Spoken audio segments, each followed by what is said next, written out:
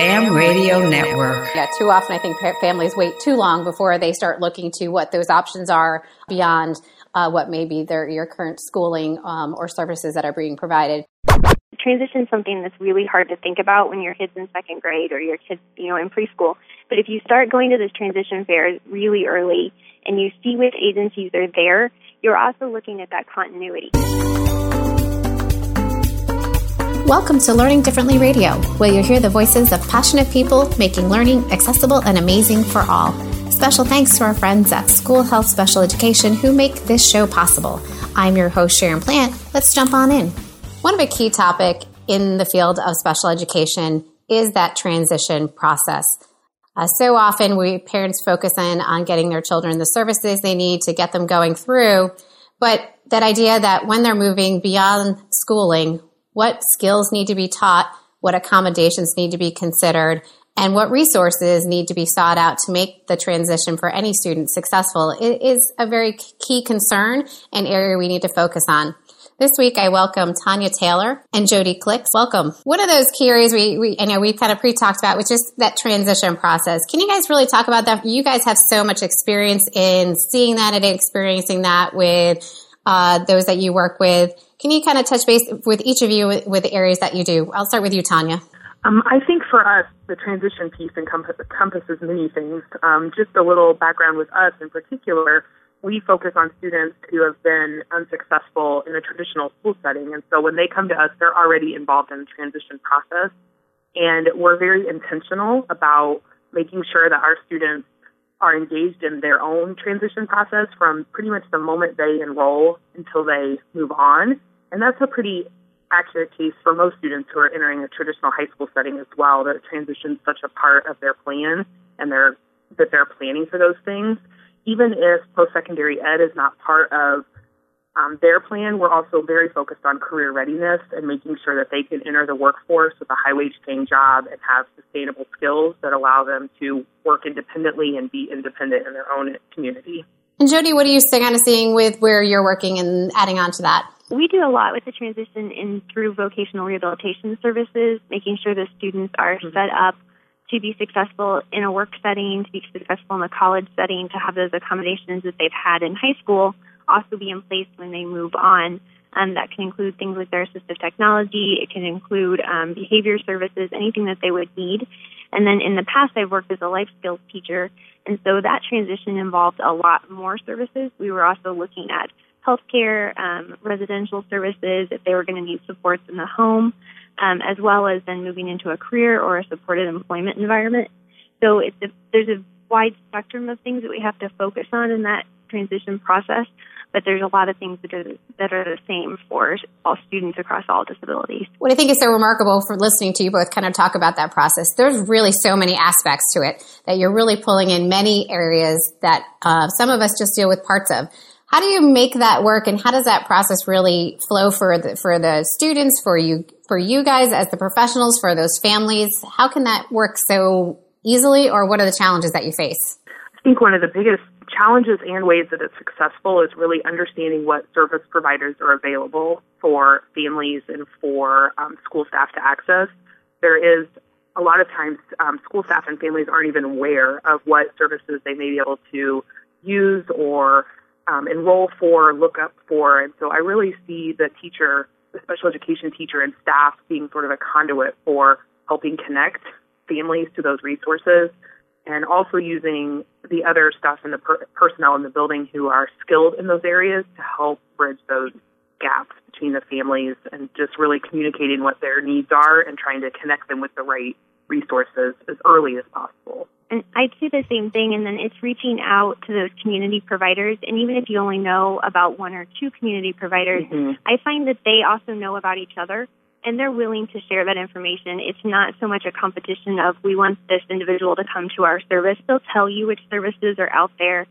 They'll help lead you to the right people because that's what they do. Voc Rehab is instrumental in that. Agencies like the ARC are good places to reach out for just to figure out where to even get started. And then teachers just talking to other teachers from other school districts, other parts of the state, and then meeting with parents. And I would set up visits with my parents, especially for things like residential programming, for adult services like a sheltered workshop or day services. you want those families to go visit it. You want the student to visit and spend time there to see if that's the right setting. And so it's visiting all those places, seeing what's different, what each one wants, and coming up with that checklist of what are your must-have needs, what accommodations do you have to have. And that can be in place for the career or for college or for adult services of what you're looking for in a service provider. And then you base things off and start narrowing down and finding programs that fit what you have to have and then go from there. That's really just amazing to listen to, that all the steps that you need to consider. I really love how you guys consider, bringing the students into that concept, which is wonderful. I think many of us, have to think about that, particularly as you're dealing with kids who are moving on beyond those high school ages, that they can have a voice and they can have a say to doing that and balancing that with, yes, the family's needs and those needs. I think that's really crucial. How, besides just your local community, how can others find those resources if they're elsewhere, not in your immediate communities? Where can they go look for those? A good resource that I've always recommended to people is something like the ARC. Any of those type of programs. Easter Seals is nationwide. They also are good resources. Any of the Autism Society parent advocacy groups that are in your community, most states have something with their State Board of Education Special Ed. There's something on their website that deals with transition. In Indiana, we have the Indiana Institute on Disability and Community that's at IU, and their website has resources that's available across the country and just places to get started. So that's always a great website to check. And just Googling transition services, you come up with a lot of things.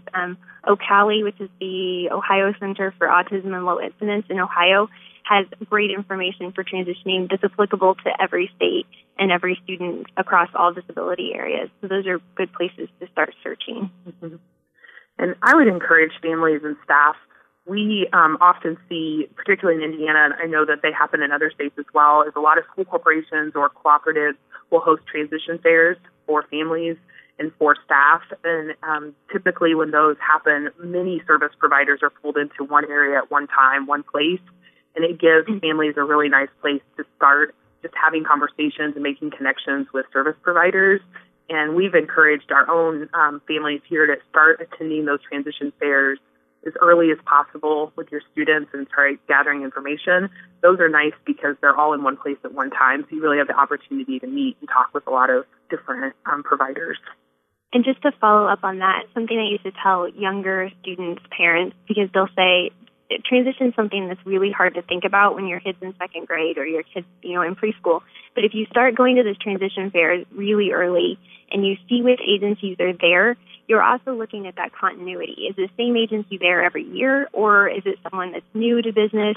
Do they have the same staff? Do they have the same director? And that's something you want to kind of look for early on, because you don't want to get to the senior year and you have no idea if this program has any stability and if there's a staff turnover rate. So even just if you're looking at those kind of things and you're already keeping your ear out for, okay, this agency looked kind of interesting when I saw them in a transition fair. So in the back of your mind for the next 10 years, you're looking for news stories about that. You're following what that agency is doing so that you have a little bit more knowledge when you get ready to make those decisions later. There's just background knowledge that can also apply a lot to what you're deciding with that program. It's a really great suggestion. Yeah, too often I think families wait too long before they start looking to what those options are beyond what may be your current schooling or services that are being provided. And you guys yourselves have created your own resource through the weekly Twitter chat, SPED Chat. Can you share with people kind of really how it got started, a little bit more about what you talk about when it is so they know to tune in to that chat? Absolutely. So we started formally doing a SPED Chat in August, I think. Is that correct, Jody? I think so. And we've just seen tremendous growth since then in the amount of people who've been participating every week. It's at 9 o'clock Eastern Standard Time on Tuesday nights.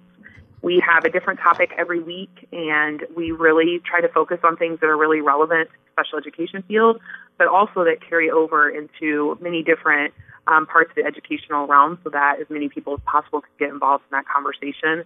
We've been really fortunate with the response, and we've had really good people joining us to co-moderate those chats as well, and really having good topics around behavior and transition and how to, just all the way through how to have good communication with parents and inclusion and co-teaching just some big topics in special ed to continue those conversations and build a professional learning network. And we encourage teachers, parents, general ed teachers, administrators, therapists to join in. And so it's a very diverse network of professionals and experts because the parents are the experts on their kids. Each of us have something we bring to that chat that's our background and our expertise. And so it's really fun to join these chats and just be able to brainstorm off each other. And I think we all walk away with at least something from every chat that we want to try and implement, or some great idea we saw that, it's something that seems really obvious once you hear it, but someone that's been in the field and doing it for a while brings it up and it's like, oh, why didn't I think of that? And so I really feel like everyone that participates walks away with something like that from every chat each week.